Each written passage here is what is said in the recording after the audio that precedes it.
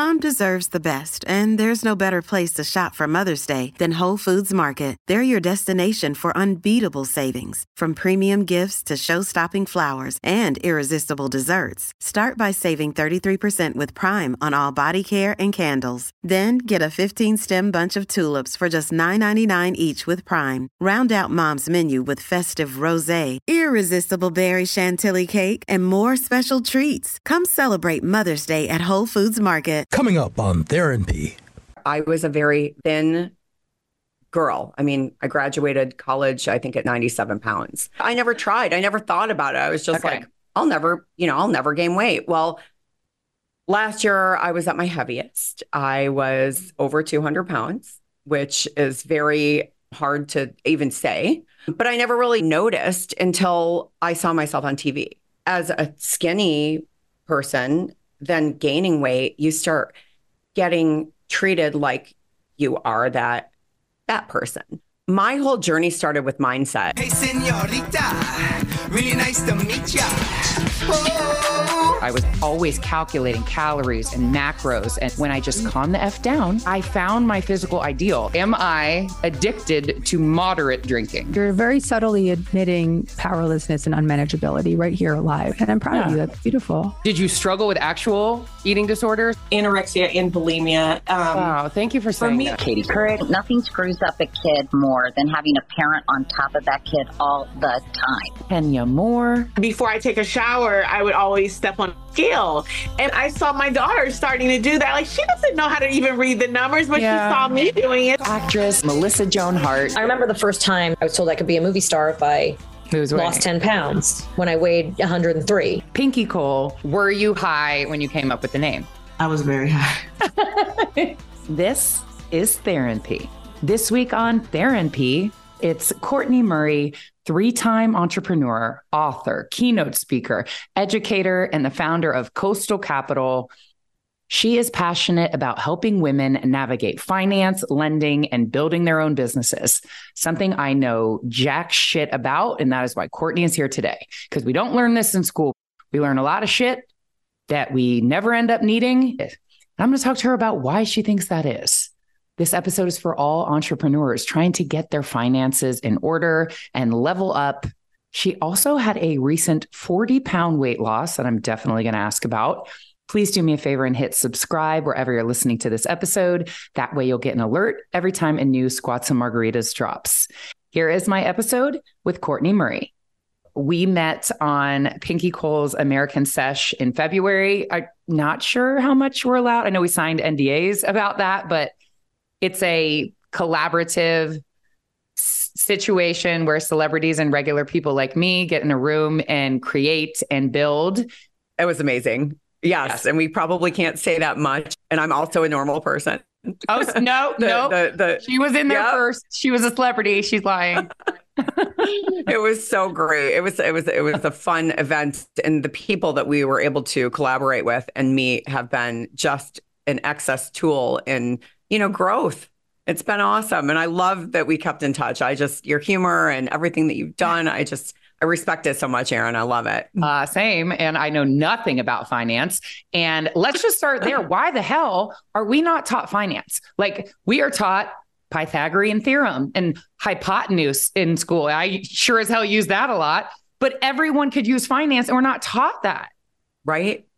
1958 is really when they started a credit algorithm. And you think about even when grocery stores came about, like, people didn't understand, healthy food and non-healthy food because grocery stores were new even to our families when they were, our parents in their younger years. So you think about finance, people really, they were at a gold standard. And then we went to a different type of standard with our finance industry, and people started borrowing, taking from Peter to pay Paul. And that's why I think it was an undereducated. It was a tool to help people grow, but it was then overutilized. And so I think that it's just so young still. 70 plus years isn't that long. And I don't think schools took advantage of it at this point. They didn't. And we're going to get into the finance, but you're actually a 3-time entrepreneur. And I talked to a lot of mompreneurs and I went your whole story. Let's take it back to little Kortney and your inspiration. You grew up in a Lebanese culture that was very male dominated. Did that inspire you to kind of set the course that you were going to have your own business?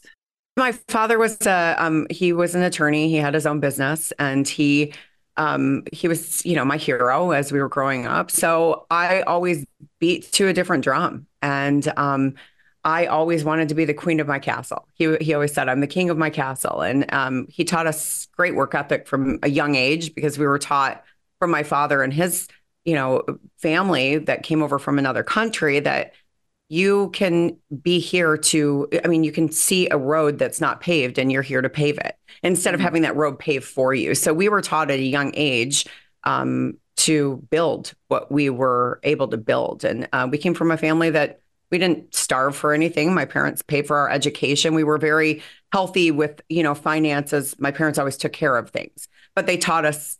My first job was McDonald's. So, at 16 years old, you're feeling really great about this job or whatever. But, you start from your habitual. And you started out in sales with heavy equipment, which I cannot even picture you in that field. Doesn't seem right. Yeah. So that was pretty funny. I moved after college. I wanted to get out of Michigan. It was freezing. So I moved to Atlanta, actually, and started selling cars. I could see that. I could see you killing that. Yeah. Yeah. And so from there, I met someone who was high up in heavy equipment and had an opportunity to move out to California and said, there's so much to do. It's very similar to car sales. Sales is sales, right? And so I ended up selling heavy equipment in California. It educated me to get where I am today. What would you say you learned from that era of selling heavy equipment? Really to generate ROI in business. So selling a car, you're not generating ROI unless you're doing Uber or something these days, right? But in a heavy equipment or construction field, you are looking for a piece of equipment that's going to generate income. So knowing what type of income they would generate and understanding how the business functioned with their payment really became something that I was uneducated on. That was really a turning point in my life. And talk about turning points and pivots. You go from selling heavy equipment to owning a clothing boutique. I wanted you to share the story of that unique way that you acquired said clothing boutique.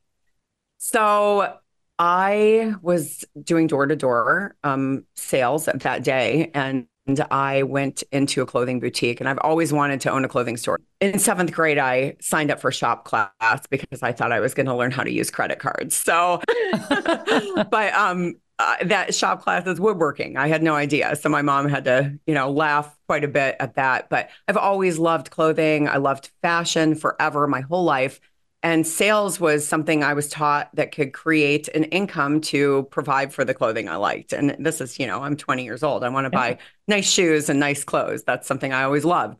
And so walking into this girl's store, she was 9 months pregnant and she was sweating. It was summer. It was California. And she said, I love this. You're a clothing store owner. How amazing. How did you get into it? I would love to have my own store. And she's like, do you want to buy my store? I'm so hot and pregnant. I'm over it. And I thought, yeah, but I don't know how to run a cash register and I have no idea where to go shopping, but I will buy your store. So I scrounged up enough capital to purchase the store from her.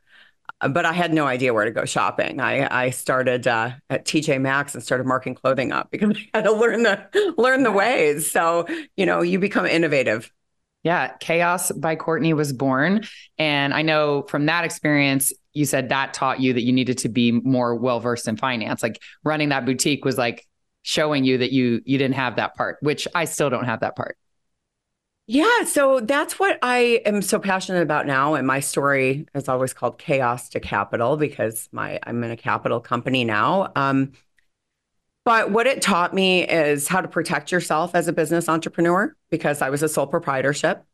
So I commingled my personal credit with my business because I didn't know that there was a different way. I was taught from a young age, cash is king. If you don't have cash, don't buy the asset or whatnot. So my father never believed in, borrowing money, but having a clothing store, you have to have, he was an attorney, and I learned from that. I had a clothing store. I had to have merchandise, cash register, a sign outside that cost, quite a bit of money.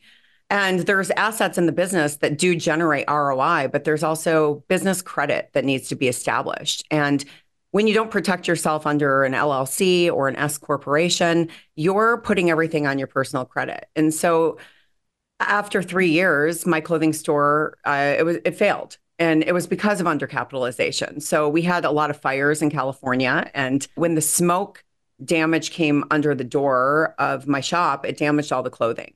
And I had to shut down. We're a small business for over 2 weeks. You can't wash brand new clothing and then resell them. It would be resale. And so I lost all of those, all of those assets for my business. And I didn't have the capital. I mean, I was running hand to mouth. I had one employee. I was, let's sell some clothes and then I'll go shopping and re-merchandise the store. And so when I had to shut the business, I shut down my own personal credit. I had to do a lot to get back to where I am today. And so the things I learned through that was, why didn't anyone teach me business finance? Why didn't people teach that a federal tax ID number has the same numbers, same nine digits that we have in our social, and that you could utilize that to start building business credit and not commingle yourself? There's ways to scale a business that are so important that no one understands when they get in, mostly in the young. When you're really young and you're starting off,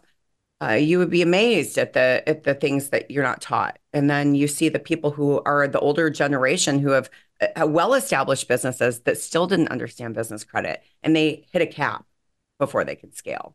So that was an important part of my life.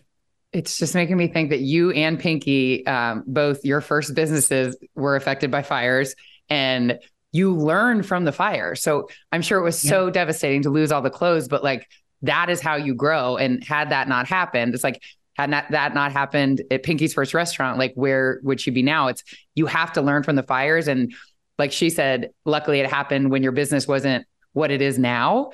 And you learn from that. So it won't happen when you've already kind of elevated to the level that you're at. So it's all you learn from the fires. They're almost necessary, as crazy as that sounds. You do. It teaches you a pivot, and it teaches you how to stay ahead. And not that you'll always do that. I think failure happens multiple times in life, and you learn from it. You just realize you can bounce back much quicker. And so there's different things that mold your life. And that was one for me. I realized I always wanted to be an entrepreneur, but I had to take quite a few steps back to do it again and again. So yes. But you've proven that you've bounced back. You're a 3-time entrepreneur. What would you say is the first thing entrepreneurs should know about finance? More therapy in a moment. Now this. Hi, everybody. This is Adriana Trajani. I'm the host of You Are What You Read. I have the privilege of interviewing luminaries of our times about the books that shaped them from childhood until now. We get everybody from Sarah Jessica Parker to Kristen Hanna, Mitch Albom, Susie Essman, Craig Ferguson, Rainn Wilson, Amor Tolls, you name it, they come, they share. New episodes of You Are What You Read drop every Tuesday on Apple, Spotify, or any major streaming platform wherever you listen to your podcasts. Now, back to therapy. Don't purchase more than you can afford. I think that that's one of the things that I see. I work with business owners all day, every day. Mm-hmm. And I see them everything from a startup business all the way to a 30-year-old industry looking to scale or get another location. And the biggest successful businesses that I learned from are the ones who scaled from ground zero, and they're looking to scale. I always said, even to Pinky, it's like the food truck that's the most successful is somebody who started in a food tent and branded themselves. And so when you're learning about finance, you want to learn the capacity as to why you're borrowing the money and what that's going to generate you in your business. So a necessity versus an accessory is really what we look at in business finance. So is it needed, and is it going to generate income, or is it just a big shiny thing that you absolutely wanted that probably won't create any revenue for you? And so that's what we really, really teach. And that's one of the forefronts. I always say, when you're starting business credit, start by taking your federal tax ID number and tying your phone to it, just your phone bill, your electrical bill, and start building that business credit report, because they score you just like they do on your personal credit report. So you have to start somewhere and then scale from there buy what you can afford and then scale from there. Because as you buy that, you start growing. And it's just like personal credit. They don't start you off with a $50,000 credit card. They start you off with a $300 credit card. Sometimes it's secured against your bank account. So you have to start somewhere. And that's where it starts with, anyone in business. And if you've built up your personal credit and you do sit down with you and you decide it is going to bring in revenue, it is necessary, why should we be financing versus using our personal credit? If our credit is good, why should we be financing? If any of these questions are like, oh my God, I know nothing about, I like the marketing side of things, not so much the finance. Well, and that's great. I love the questions because the thing is you're running a business right now. And it's one of the things that us as business owners need at the end of the year, every year, is we need a tax deduction. We need a tax write-off. We need a tax shelter. And anyone, mostly home-based businesses, where are you getting a tax shelter? You have a home office that you can write off, right? So you're only writing off a portion. So financing for a business is a huge tax shelter. So you're writing off not only that whole asset or the loan, but also the interest on it over the term. So you have more money laid out instead of putting a cash outlay down, you're doing a payment over the term. And I always say, why would you pay for an employee up front before they start working for you? Why would you pay for a piece of equipment? Even let's say it's podcast equipment, whatever the cash outlay is with that and the lighting and whatnot. Why pay for that before it starts generating revenue? If you can have a cash outlay, build your business credit, and have a tax shelter, there are so many things to learn about the business finance side. It doesn't mean that you didn't have the cash to do it, but you can use that cash for something else, another income generating asset. So if you have something else that you're doing, let's say you're a social media influencer as well as you're doing your podcasting, you need to be able to get yourself in front of the people to get the contracts. Maybe the travel costs some money. So there's things that you're doing cash outlays for that you don't think about in that realm. You're like, oh, wow, if I didn't just pay $10,000 for this, I could have done another travel to have another contract that generates additional ROI. So we really take a lot of time to be significant with our clients and find out what their growth opportunities are that they're missing. You just blew my mind with that. It brings me to mentorship. Like, should we be investing our finances there in someone that has done the things like you?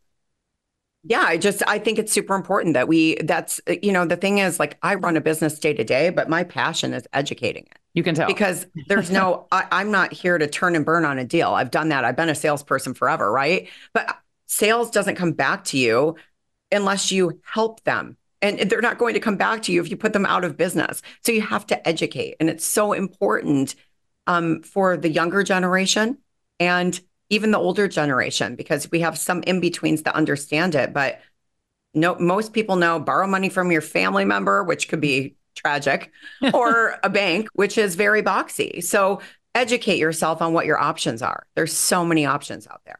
I think with mentorship, especially for entrepreneurs, it's humbling yourself to ask for help, because it's like, yes. Speaking for myself, I feel like I'm an entrepreneur. I have to figure it out. I can't be like, well, how do you do it? Because you figured it out.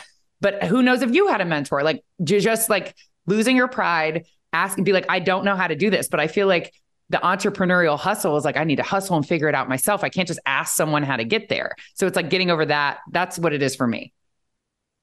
I wish I asked more questions when I started, because I probably wouldn't have had to write 380 letters to the credit bureaus trying to clean up my credit that I ruined at the time. And now I'm like, I look at my credit every day. I'm crazy over it because I know what it did to me at one point in time. But how many people could we save by giving them the education first? Yes. And that's the thing. We a lot of times we'll run into entrepreneurs and business owners who are scaling, even if they're a $30 million company or $5,000 company. It doesn't matter, because they might have the same type of education, but learning from the people who have scaled properly. I ask questions all the time now. Collaboration is the new currency. Collaboration is a new currency. While we're talking about entrepreneurs, like putting like all that sweat equity into your business and that hustle that we were just talking about, what do we do when it gets to the point of burnout? Like, how do you recognize like when you're hustle, or it's about to leap to burnout? Or do you have any thoughts on how to avoid burnout when the mindset of an entrepreneur is to go, work until 2 a.m. and that's what you're supposed to do, but you could also burn out? 60% of 100% is enough. I love that saying. My brother told me once, he said, delegate or turn into dad. And I said, huh? What are you talking about? I can do everything. Well, now I have all of these employees and every single one of their positions came from my head. And that's because I did all of them. Yeah. And so my gift to anyone is take a little bit of your excess and hire it out. Because even if it's just someone planning your calendar, 60% of 100% is enough to get you to the next level. Ooh. And what you realize is your time is the most important thing as an entrepreneur. And if you have no time and you're burnout, I mean, your eyes become dizzy. You're trying to, I mean, for me, I was building everything from the systems and just like right now, I mean, I have a lot of projects going on. I'm not going to fill you in on all of those because it would take all day, but I have to take one thing at a time. And so I always make a list of the top 3. Yeah. And then I create everything around that vision and mission. And if it doesn't accommodate that mission and vision for those 3 goals, it doesn't go on my calendar. Ooh. And that's the most important thing for me. It has to be my top goal, second, third, done. And anything else I say no to. And so those things, like those are the 2 things, 60% of 100%. And then definitely taking your goals and don't take everything. Don't say yes to everything. I turned down a series with Meg Ryan that was a host and it didn't explore my vision and mission. And I was like, how am I saying no to this? Wow. This is so amazing. And I thought, I'm so happy I said no to this because it didn't pertain to my goals. Wow. How did you get to the point when it's your baby, like Coastal Capital is your brand, your business, delegating and just kind of trusting? I would micromanage the shit out of everyone that I would just, it's so hard for me to delegate. Can you talk me through that? Yeah, me too. I'm type A. Same. So it's very, very difficult. I started very slow though. Delegating had to come from one task that was the least favorite task of mine. Okay. And so in the equipment finance business, funding is my least favorite because it's a lot of contingencies and organization and the stuff that I don't like to do. I'm a visionary. So I had to teach funding, which was the hardest thing I've ever done. And actually, my funder is one of my best friends from college. And we've had 4 years of working together. And we have our relationship is great. But something you can trust to give away that you dislike the most is the first step. And once you have that rolling, you can find the other tasks that you dislike because you start disliking something else because you're one that you dislike the most. That's a needed task is now delegated. And so get rid of the things that help you not have to micromanage once you get rid of it. It's like, it's actually a weight lifted off your shoulder. So start with what you don't like and then move from there. So many tangible tips already. If anyone listening to this has found themselves in a male-dominated industry like you have, do you have any tips on kind of how you've established respect as a woman in finance? Use your voice. Don't let anyone falter from that. If somebody is affected or makes you feel bad about what your beliefs are, remember it's just an opinion. And that opinion should never set your standards on how you feel about yourself. And that's something that I let affect me for a long time, being a woman in the finance industry. And using my voice, it's amazing that the respect that you actually get from the men in your organization and not just in your organization, in your industry or in a whole, but we have to remember they all have mothers and grandmothers. So there is a certain part of respect to dominating your industry and believing in yourself. And believing in yourself is so, I mean, it's handled from understanding what you're talking about. I mean, educate yourself. If you do something for 18 minutes a day for 1 year, you become an expert in it. So 18 minutes a day doing one thing is not that many minutes to put into something that you want to be well-versed in. And then you can dominate that topic, over anyone. Even if, and I feel completely comfortable and established and knowledgeable in what I speak about, but I feel like women are raised to play small.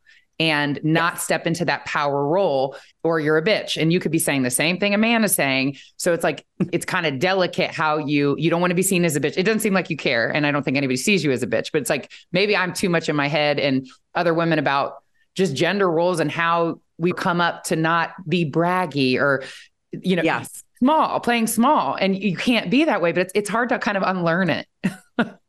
It is hard. I mean, everybody has their superpower that makes them feel good, and mine are heels. So there's no way I would walk on a stage with flats. I would falter. There's no way. So we all have our little superpower, right? Yeah. But I think really being able to use your voice for the first time and realizing that you're helping other people. The people that you're worried about the most are not your fans, and they're not the people who are going to carry you to the next level. There are the people that you're helping that put you into the mindset that you can do more. And that's why our outreach needs to be more. And that's why doing things like this and being out on social media and on podcasts and things like that, it really creates a different position for you in your voice. And then I feel like you really start gaining that inspiration and that confidence. It doesn't just stem from one thing. I mean, we can all be knocked down from saying something stupid in a circle, right? And I've done that a million times. But just using my voice and really, you want to be educated. If you make a mistake, then you're like, wow, I really need to educate myself on that. So use your voice, use it knowledgeably, and use it in the circles that want to be around your voice. Don't let the people get you down that aren't, because the people who are up here, they're always going to want to see you succeed. The people down here are going to want to bring you back down to their level. And that's what you learn over time. I mean, that's trial and error. That's with friendships and things like that. You realize what you want in your life. Do you want people who talk about people or people who talk about vision? And that's where you differentiate the yes and the no. What a beautiful segue of people you have in your life. I heard you on a podcast saying, who in your phone has that? It's like, if you want $1 billion, if you want $1 million, if you want to be a CEO, who in your phone is that? Like, who are you surrounding yourself with? Absolutely. I always say that to my guys. I'm like, you want to make this kind of income every year? Who in your phone makes that type of income? And if they're not in there, you're in the wrong circle. Yes. Because you can't be a millionaire following a thousandaire. So if that's what your goal is, then get yourself in a different circle, and you can outgrow your circles all the time. And that's okay. It doesn't mean you don't like your circle, but you can outgrow it. Totally. I'm going to use the last portion of this interview to talk about your recent weight loss. More therapy in a moment. Now this. Guys, I have found the magic. And who would I be to not share the magic with my loyal therapy listeners? I have been using Rejuvalift Beauty, a tightening clay that you tap wherever you need it. I use it on the little 11s between my eyebrows, the bags under my eyes, my crow's feet. You tap it, you sit for 4 minutes, and the results last for up to 7 hours. If you have a girls' night, a work event, a date night, make Rejuvalift the first step in your beauty routine. It goes on before makeup. It lasts for up to 7 hours. It is magic. And right now, Therapy listeners get 20% off at rejuvaliftbeauty.com using code Therapy. THERINPY, 20% off, rejuvaliftbeauty.com. That's REJUVALIFT beauty.com. You're welcome. Now back to therapy. I don't know what sparked this weight loss, this recent one, but can you share about growing up and your relationship with food and your body? I would love to. So that's why I'm so excited to be on your podcast, because your story inspired me more than you would ever believe. And so my journey is so different than yours. I did not have an eating disorder. I was a very, very thin girl. I mean, I graduated college, I think, at 97 pounds. I was a cheerleader. I was a gymnast. I did everything possible. But I never, ever was heavy. And so no one in my life ever taught me anything about food. Right. I grew up in a big Lebanese family. So as you can imagine, we ate a lot of meat and a lot of grape leaves, a lot of meat. And so I grew up eating, whatever I wanted. It didn't matter if it was pizza, lasagna, meat and potatoes, whatever it was. My mother was Southern, so she had a lot of chicken and dumplings and pies and things like that. You grew up with that. I, in college, remember being able to eat a 6-pack of tacos and a full length sub because I was so athletic that I couldn't gain any weight. Wow. Last year, I was at my heaviest. I was over 200 pounds, which is very on the table and hard to even say.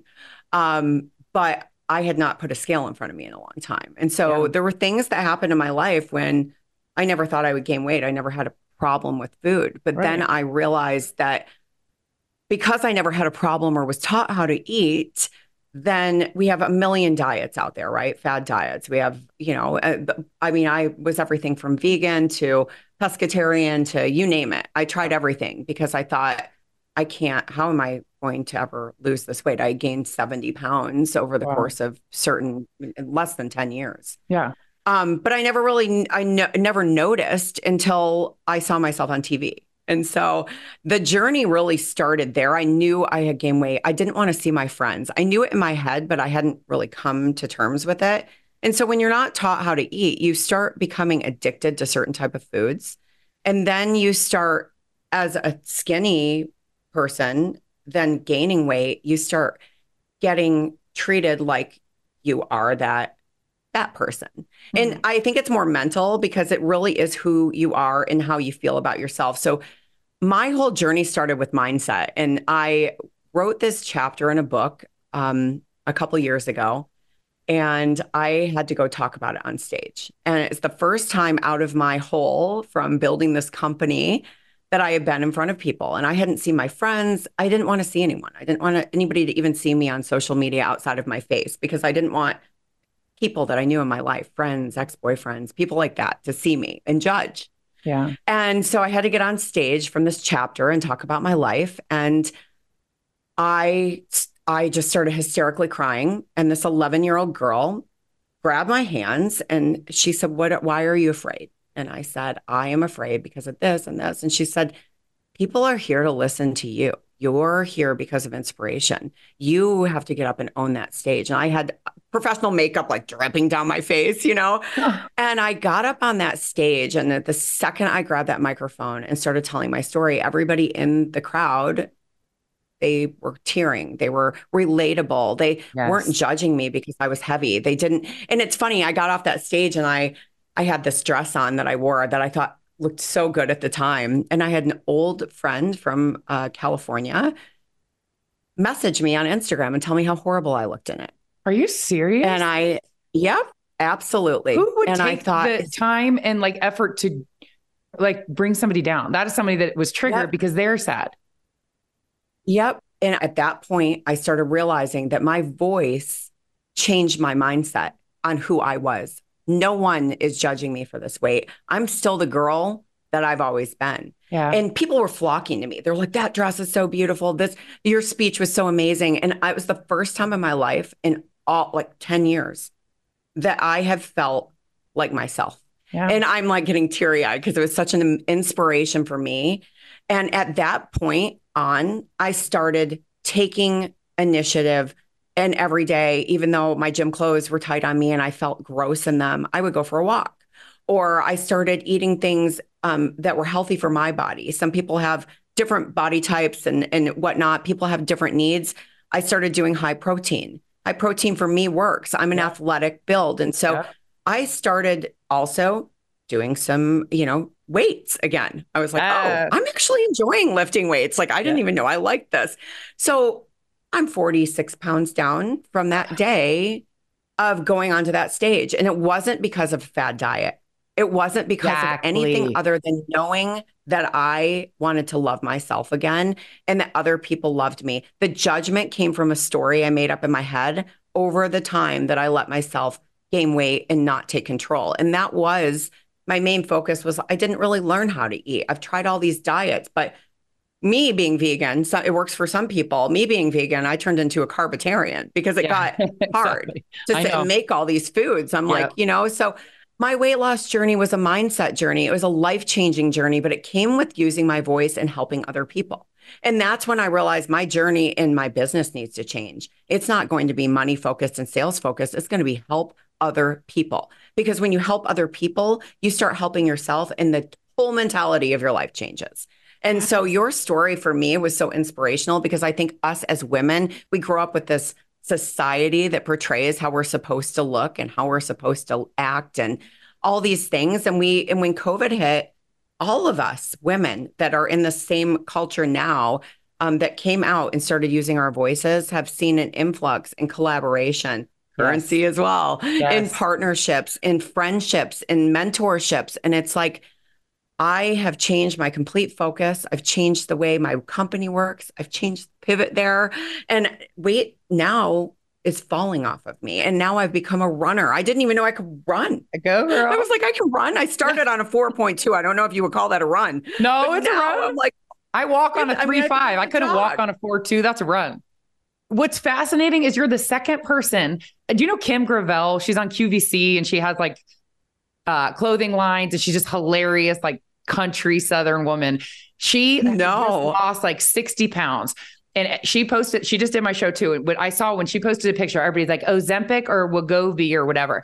And she was like, everybody like wanted it to be like this quick fix. And she was like, when I changed my mindset and said, I'm going to lose this weight, she's like, I don't even try anymore. It just started falling off. She's like, it's a mindset. And people were like calling bullshit on it. They're like, you're doing something. She was like, for my whole life, I was trying to lose the same 30 pounds. And the focus was the struggle of losing the 30 pounds. When I just set the mindset and focused on myself and feeling good. And like you said, you didn't do some fad diet. You started walking, you started eating more protein, but you just have to start. And when you shift your mindset, this is the same thing too. Like I can maintain my weight. I really don't even try. But for a while I wasn't trying nearly as hard as how I lived my life with restriction and obsession. And all I thought about was losing the weight. I was 20 pounds heavier. And now that I don't focus on that and I just listen to my body, I eat when I'm hungry. I stop when I'm satisfied. I eat way more. I lift and I just walk. Mindful. It's mindful. It doesn't have to be that hard. That's what I wrote my first book. I was to the woman working out and not seeing results. Restriction and deprivation and obsession is creating stress, cortisol, and it's making you hold on to fat. You have to just be mindful, listen to your body. So many times I would get a cue that I was hungry, but I wouldn't eat because I was saving my calories. It was less calories. I don't even think I'm sure it's helpful for some people, but now that on all the menus, the calories are right there. And it's like, I want to get this. And I dealt with all that bulimia and anorexia. I'm like, I want to get what I want. I don't even want to see it. And I get it could be helpful for people trying to order something right, but I don't obsess about calories. I don't even want to see it. I listen to my body. I order what I want, but I stop eating when I'm satisfied. I walk every day, but it's more like almost like a meditation. Like I walk and it's not, I used to walk and run for PRs and like just abuse my body. And I was heavier. Because it does stress. It stresses your whole body. And I was doing boxing and then I was going to boxing, private lessons, then yoga every single day. And I couldn't take a pound off. It was because of the cortisol it produced from the stress on your activity. And so I went back to a very basic book. And it's so funny because I told my cousin about it. And she's like, this book is so old that it says, take a picture of yourself and get it developed. I was like, well, wait, what's the book? I know it's old, but it's Body for Life. And it supported my allowance for my daily time frame for everything I have going on. I was like, I can work out for 45 minutes. Yes. But I don't have to do it obsessively every single day. It's like I'm doing, every week I do 3 weight trainings and 3 high impact cardio, but only 20 minutes to 30 minutes. It's not a crazy obsessive amount. Yes. And so when you realize that it's that easy and you don't have to go absolutely crazy, your life becomes less stressful. And I can still have a cupcake or have whatever. And I don't feel like, oh my gosh, I'm going to just, punish myself. You ruined it. So you have to just eat all the cupcakes because, I had a cupcake. Everything that you're saying is exactly how I used to live. Cupcakes were off limits. You can't have a cupcake. And if I did, or I had a bite of cake, it was like, well, I blew it. So then I would eat literally the entire cake because I blew it. There's no rules. You just listen to your body. Like you said, if I didn't have an hour to go on an elliptical, I'd be like, I didn't have time to work out. You don't need an hour. Right. You need 20 minutes. You can go for a walk, do something quick. It's not as hard as you're making it. And I know that it doesn't sound right, but the more you and I can like share these conversations conversations that it's not what we've been taught. It's not punishing yourself and starving yourself. Because when you do that, your metabolism shuts off and stops working for you. So your metabolism is not going to 100% burn because it doesn't know if food is coming back in. And for me, it didn't know if I was going to throw up the food. So once your body trusts that you're going to fuel it, you're not going to completely kill it in the gym. It kind of just goes to a set point that you can maintain with not a lot of effort. More Therapy in a moment. Now this.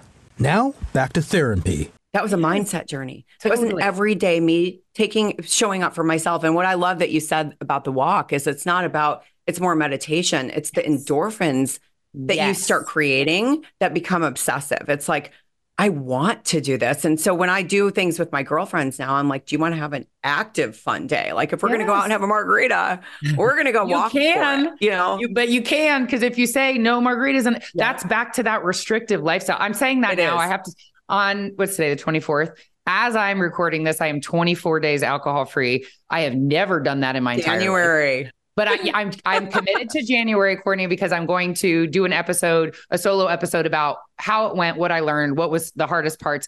But honestly, I kept telling my sister, I was like, I just want to have a beer so it's over. I don't like the 30 days.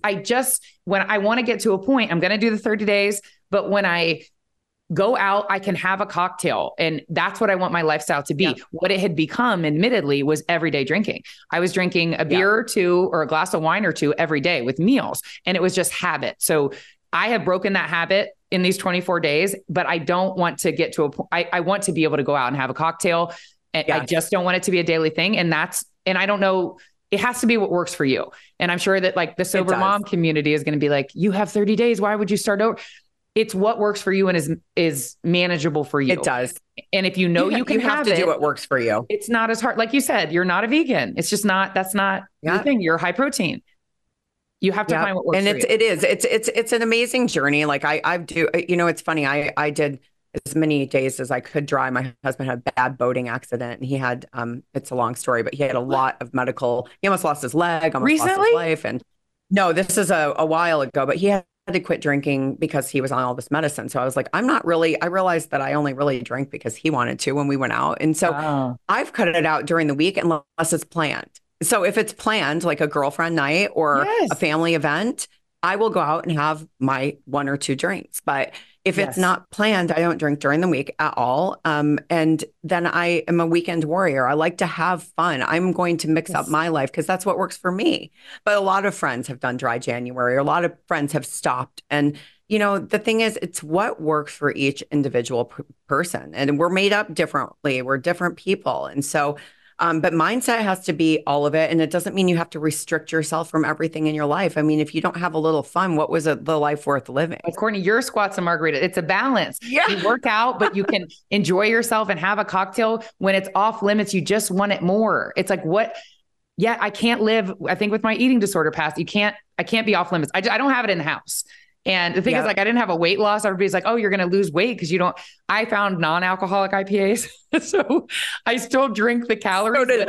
That's what I needed to not drink alcohol. It was so much of a pairing thing with my food that I always wanted a beer with my meal, or I cannot find a non-alcoholic wine that tastes anything like wine. But there are 2 brands of non-alcoholic IPAs that I wouldn't know the alcohol is not there.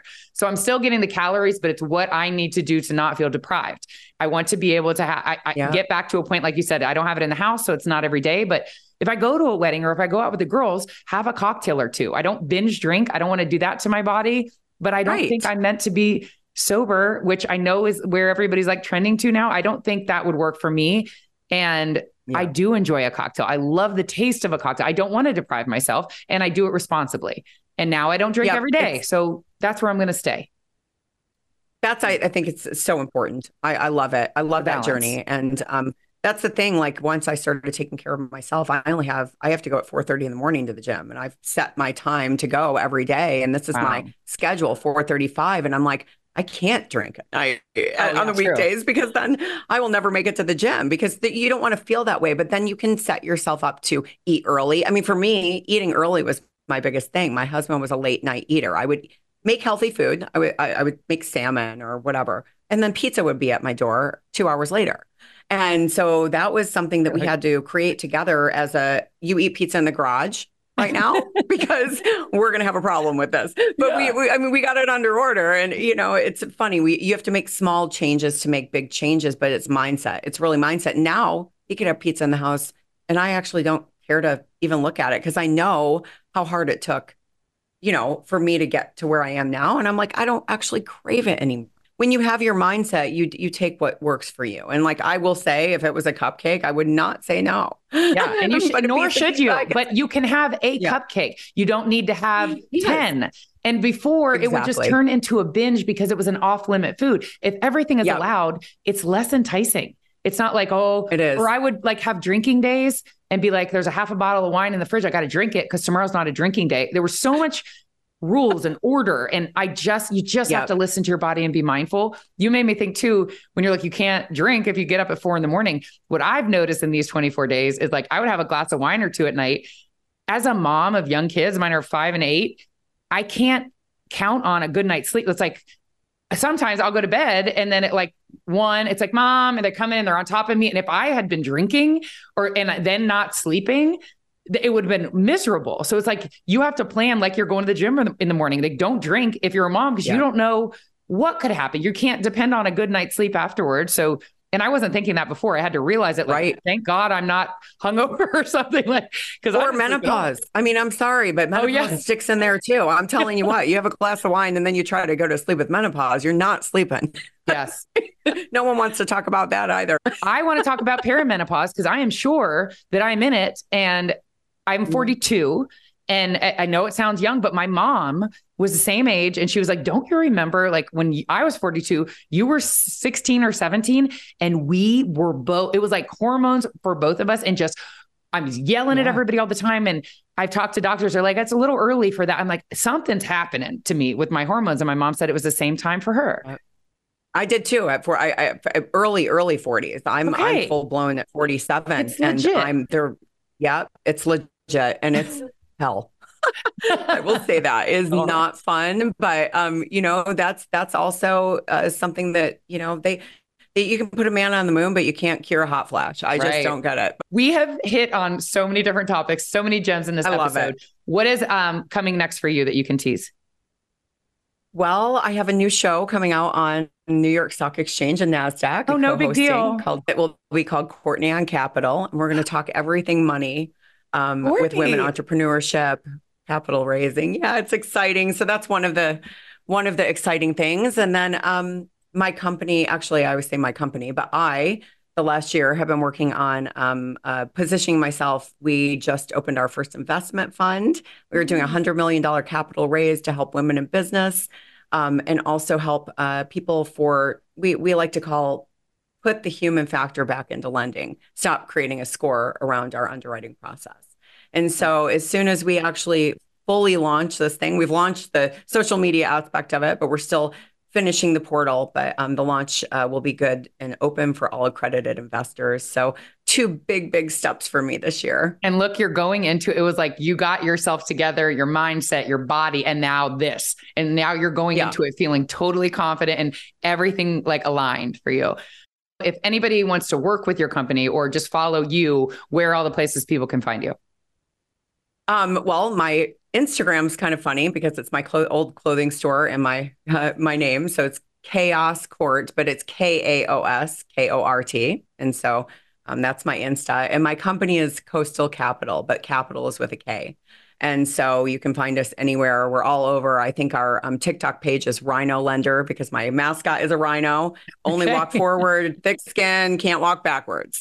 And so I love it. We've created this little, thing here and branded ourselves. But Coastal Capital, Kortney Murray. I'm Kortney with a K. And we're not looking for sales. We're just looking for people who want to be educated. And if they need something, we'll educate them through and help them get the money that they need to expand. I truly can't wait to see what you do next. Oh, thank you. I just love you. I can't wait to come back to Atlanta and see you. If you are not subscribed to Therapy with Erin Washington, please hit subscribe wherever you're listening to this. Please leave me a review on Apple Podcasts so that more people can find it. And thank you for listening and being along on this journey with me. If you have any subjects that you want me to talk about, follow me on Instagram at I am Erin Washington. Follow the show at Therapy with Erin Washington. And I will see you next week for more Therapy.